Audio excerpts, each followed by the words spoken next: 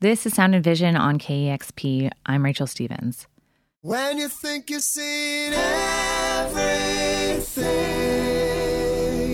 if I were living in days like these. On November 5th, we learned the horrible news that Mimi Parker of the band Low had lost her battle to ovarian cancer. Mimi was only 55 when she passed, but had done so much in her life as a mother and as a musician and as a human. She was married to Alan Sparhawk, her bandmate. They met in grade school in Minnesota, actually, and went on to make 13 albums together as the band Low from the years 1994 to 2021. This news has devastated us here in the music community. And so I just wanted to sit down with some people who loved Mimi and talk with them about her legacy. Here's my conversation with digital content producer Janice Headley and DJ Kevin Cole about Mimi Parker.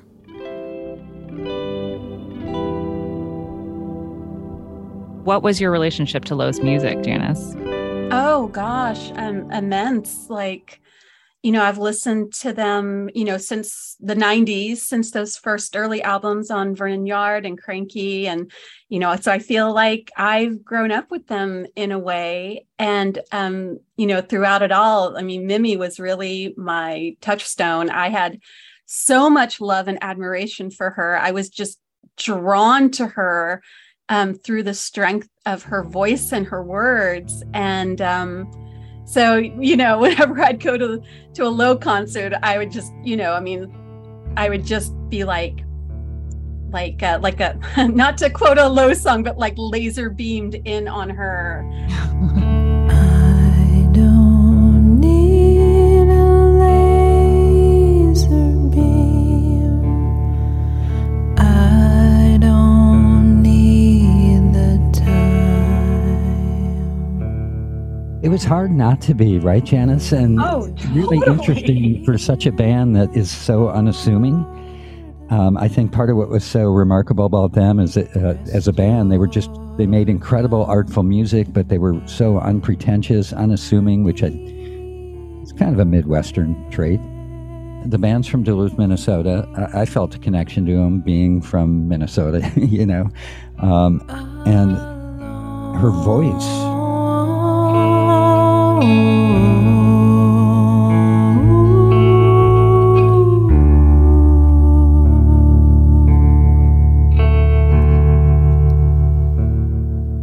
It's just such a unreal, beautiful voice, such sensitivity to her singing, and the harmonizing with Alan was so incredible. Like, to Janice's point, when you were watching them, you were just, it was transcendent. You were just drawn into the music, and also her drumming too, because it was kind of unassuming as well, but kept this beautiful pulse going in a really imaginative way. Yes, definitely. Especially with such a stripped down kit, she 100%. brought so much language with just mallets and brushes, and but her, percussion vocabulary was so rich. She said so much with so little.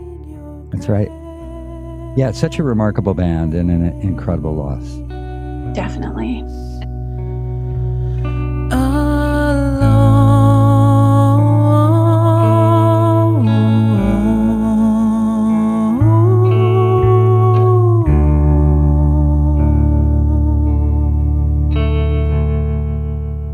And such an important band to KEXP, too. We've hosted them half a dozen times. Like, we've had them live on KEXP a ton of times. And Kevin, you hosted a lot of those sessions. Do you have any time that really stuck out to you, or any song or interaction with Mimi? Yeah, Low always drew you in, to Janice's point. And for me, when I would listen to Low, whether I was listening to the album or watching them live, they were one of those bands that made time stop. And they made you just forget about everything else. You were just sort of drawn in, because it was very quiet and reflective, although they had a very noisy experimental side. And I think part of what was cool about Low as well is, that you kind of think of them as sort of slowcore, which they were pioneers in that sound, but they were very experimental over the course of 3 decades. Right. Yeah. So every performance was kind of spellbinding. You would just, for me at least, time would stop and you were just drawn into this 20 minutes, 30 minutes, or if you're at a show, it's 60 minutes of otherworldliness.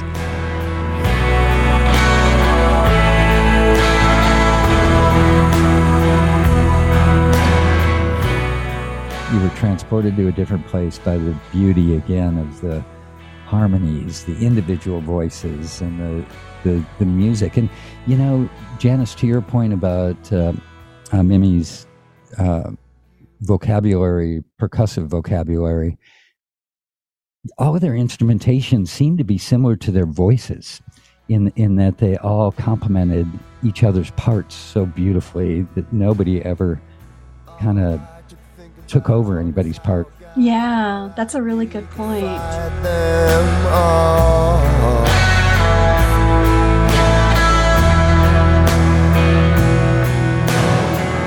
And when you finally submitted to embarrassing. For me, I think part of the legacy of Mimi is just what some of the artists have said about her in her passing. You know, like, and these are all things that I have felt as well. There's this sort of thread about just being herself, being unpretentious. Jeff Tweedy saying, "I'd never seen anybody be that casually brilliant." Yes.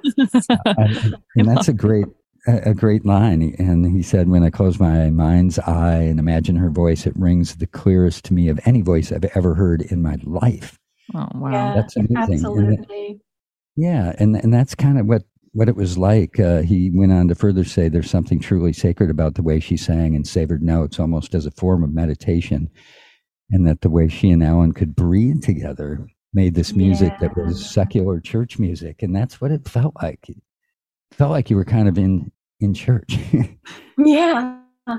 You know, I was a fan of Lowe, but wasn't a super fan. When I started interviewing mothers in music for this series, apparently here at KXP, Mimi Parker's name got brought up all the time. And that's when I became like a huge fan of Mimi Parker, because she actually, like, it felt like she was like the godmother of touring mothers, you know, like she was such a mentor to so many women. And like Sharon Van Etten talked about how part of the reason she decided to have a kid was because of the conversation she had with Mimi Parker, where she asked, like, how do you do it? How do we do it? And she said that Mimi just told her, like, everyone touring with you becomes your family and supports you. And if they don't, get them out, you know, because this is your job. This is your calling. This is your passion. And you can also be a mom and do this. You know, I heard that secondhand from Sharon, but it's true. You need, like, as a working mom, you're kind of told all the time that you can't have both things. And so to have Mimi be unapologetically herself and tell other artists, tell Corin Tucker, like, you can do this, like, be yourself, be a mom. Of course you can do this. It was just like so inspiring to me. And that's how I became a super fan. That's amazing. There's babies in the world out there. Because of Mimi Parker. Yeah. I remember when Mimi and Alan's daughter, her name is Hollis, when Hollis was a toddler, I remember seeing them play at Bumbershoot in the old Opera House in Seattle Center. And Hollis actually toddled out on stage in the middle of their performance.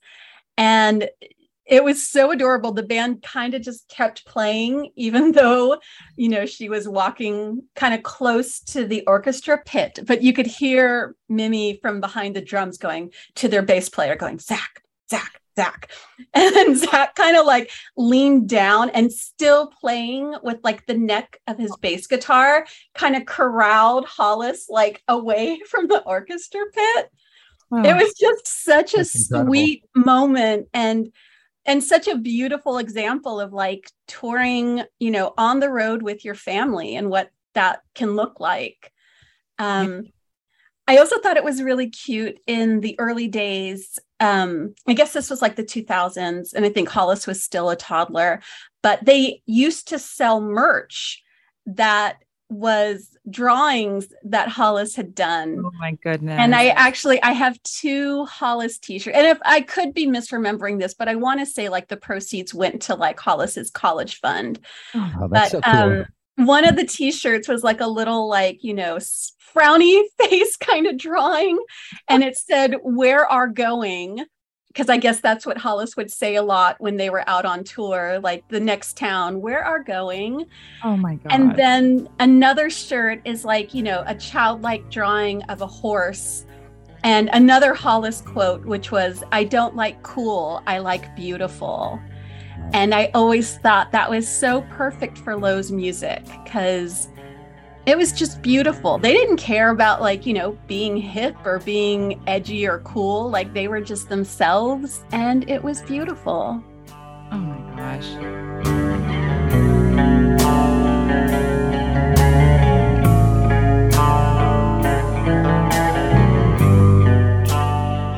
That's amazing. That's kind of, Janice, like the experience I had with my first interaction with the band. Being from Minnesota at that time, I was director of programming at Rev 105 in Minneapolis. They were from Duluth. They were a new signing. That was a big deal. They were on Vernon Yard, which was a label that was part of the Virgin Records family. So Virgin No Records. kidding, I never knew that. Yeah, so Virgin is a major, like, giant record label, right? And this cool band, Low, were on really part of the Virgin family. And their music wasn't really all that much like anything else out there at the time. So the record label rep for Virgin took the band and I out to dinner. And it was sort of like one of those early meet and greet commercial radio for Low, and they were being taken to this dinner, and Low knew, like, we knew who we were, so that was probably a little different than a different type of meet and greet. But anyway, the record label dude took us to a steakhouse. Standard record label dude who had no idea what band he had with him. Had no idea of their music, and we're sitting there. 3 of us have baked potatoes on our plates because we're vegetarians at a steakhouse, at Ruth Chris Steakhouse. Yes. Oh my God. A chain. He's got a giant steak on his plate. The 3 of us have mashed or baked potatoes, which is the only thing you can get. Oh my God. The 3 of us are looking at each other like, this is horrible. Why are we in a steakhouse? Oh my God. It was great.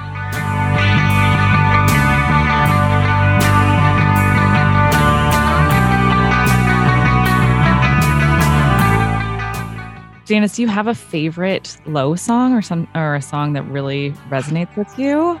Oh my gosh. That would be really hard to choose since their discography goes back so far. I think, oh God, it's really hard to say. One of my favorite of many Mimi songs is probably the song Tonight, which is off the album Trust. Trying to keep time closer than we like. It's just one of those beautiful examples of the otherworldliness of her voice combined with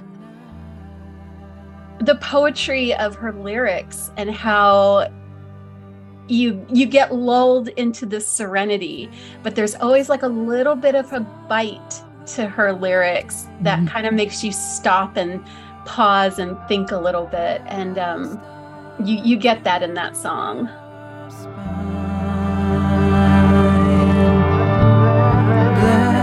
Blessings still to come tonight.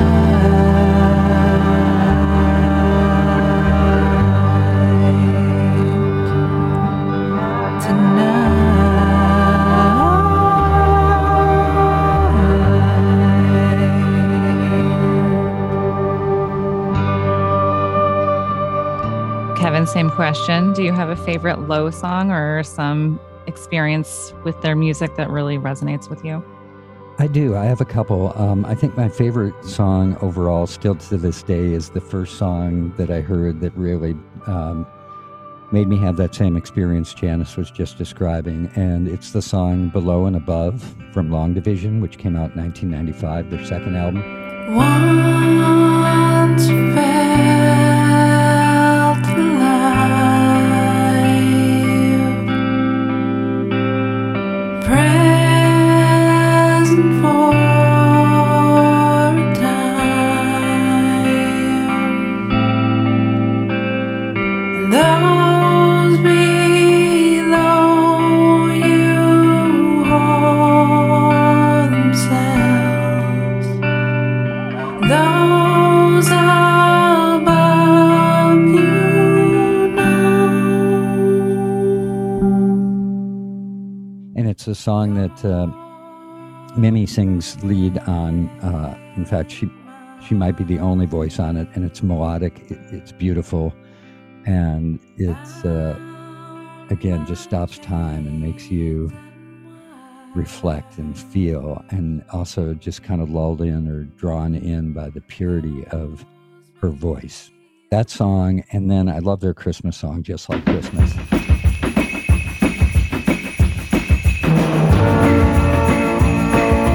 On our way from Stockholm, it started to snow, and you said it was like Christmas. You know I love a good Christmas song. It's my favorite Christmas song, and it's I don't know, it's got an emotional quality for me attached to that time of year, and it never feels like Christmas if I don't hear that song. It's the first song I want to hear on Christmas, Oh, very sweet. especially if it's snowing. By the time we got to Oslo, snow was gone, and we got lost. Well, is there anything else that you wanted to say about Mimi? This is just like such a huge loss, and like it's where to start. And so in the way that we honor musicians, I just wanted to ask if there's anything you wanted to say about Mimi here in this space. I would just like to say thank you for all the beauty and the example of how to be an incredible artist and person at the same time. Yeah, I think kind of along similar lines. Yeah, just a gratitude to her and to Alan for, opening their lives up to all of us, their family. And, during the pandemic, they did those weekly Friday videos called It's Friday, I'm in Low, where they would just do live broadcasts on Instagram. And, just a beautiful example. They literally and figuratively would open their home and open their lives to us to bring us music and bring us beauty. And sorry,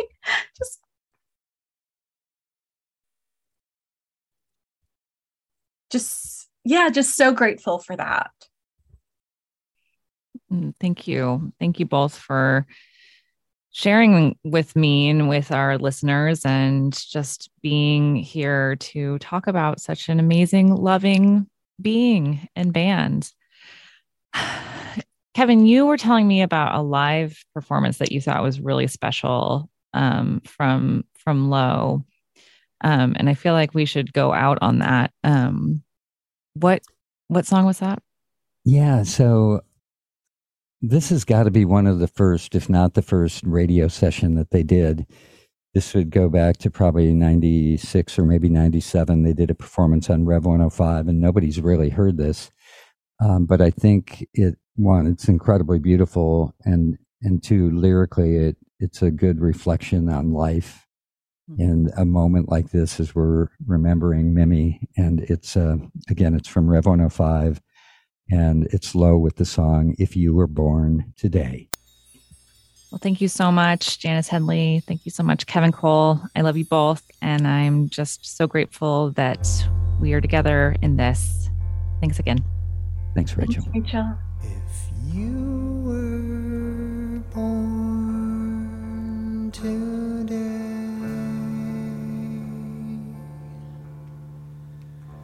we'd kill you by age 8. Never get the chance to say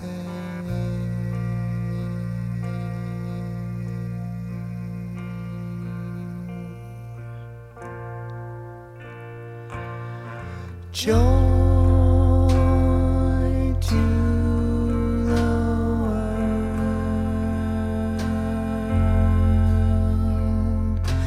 and peace on the earth. Forgive them, for they know not what they do.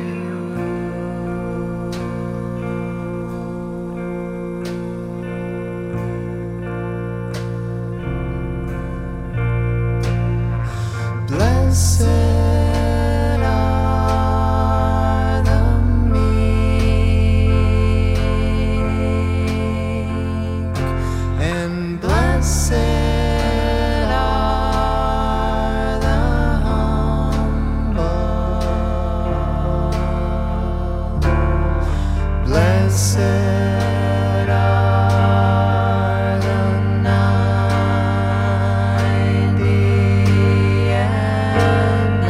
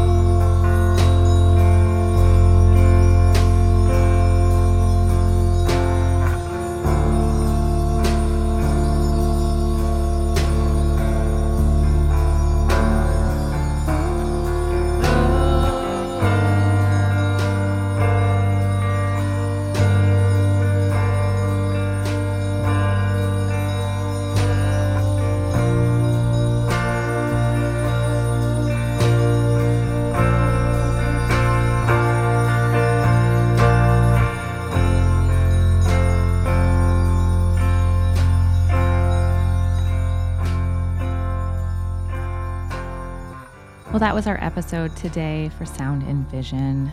Our hearts go out to Mimi Parker's family, friends, and all the fans. What a huge loss. And we just, want to thank her for all the amazing music.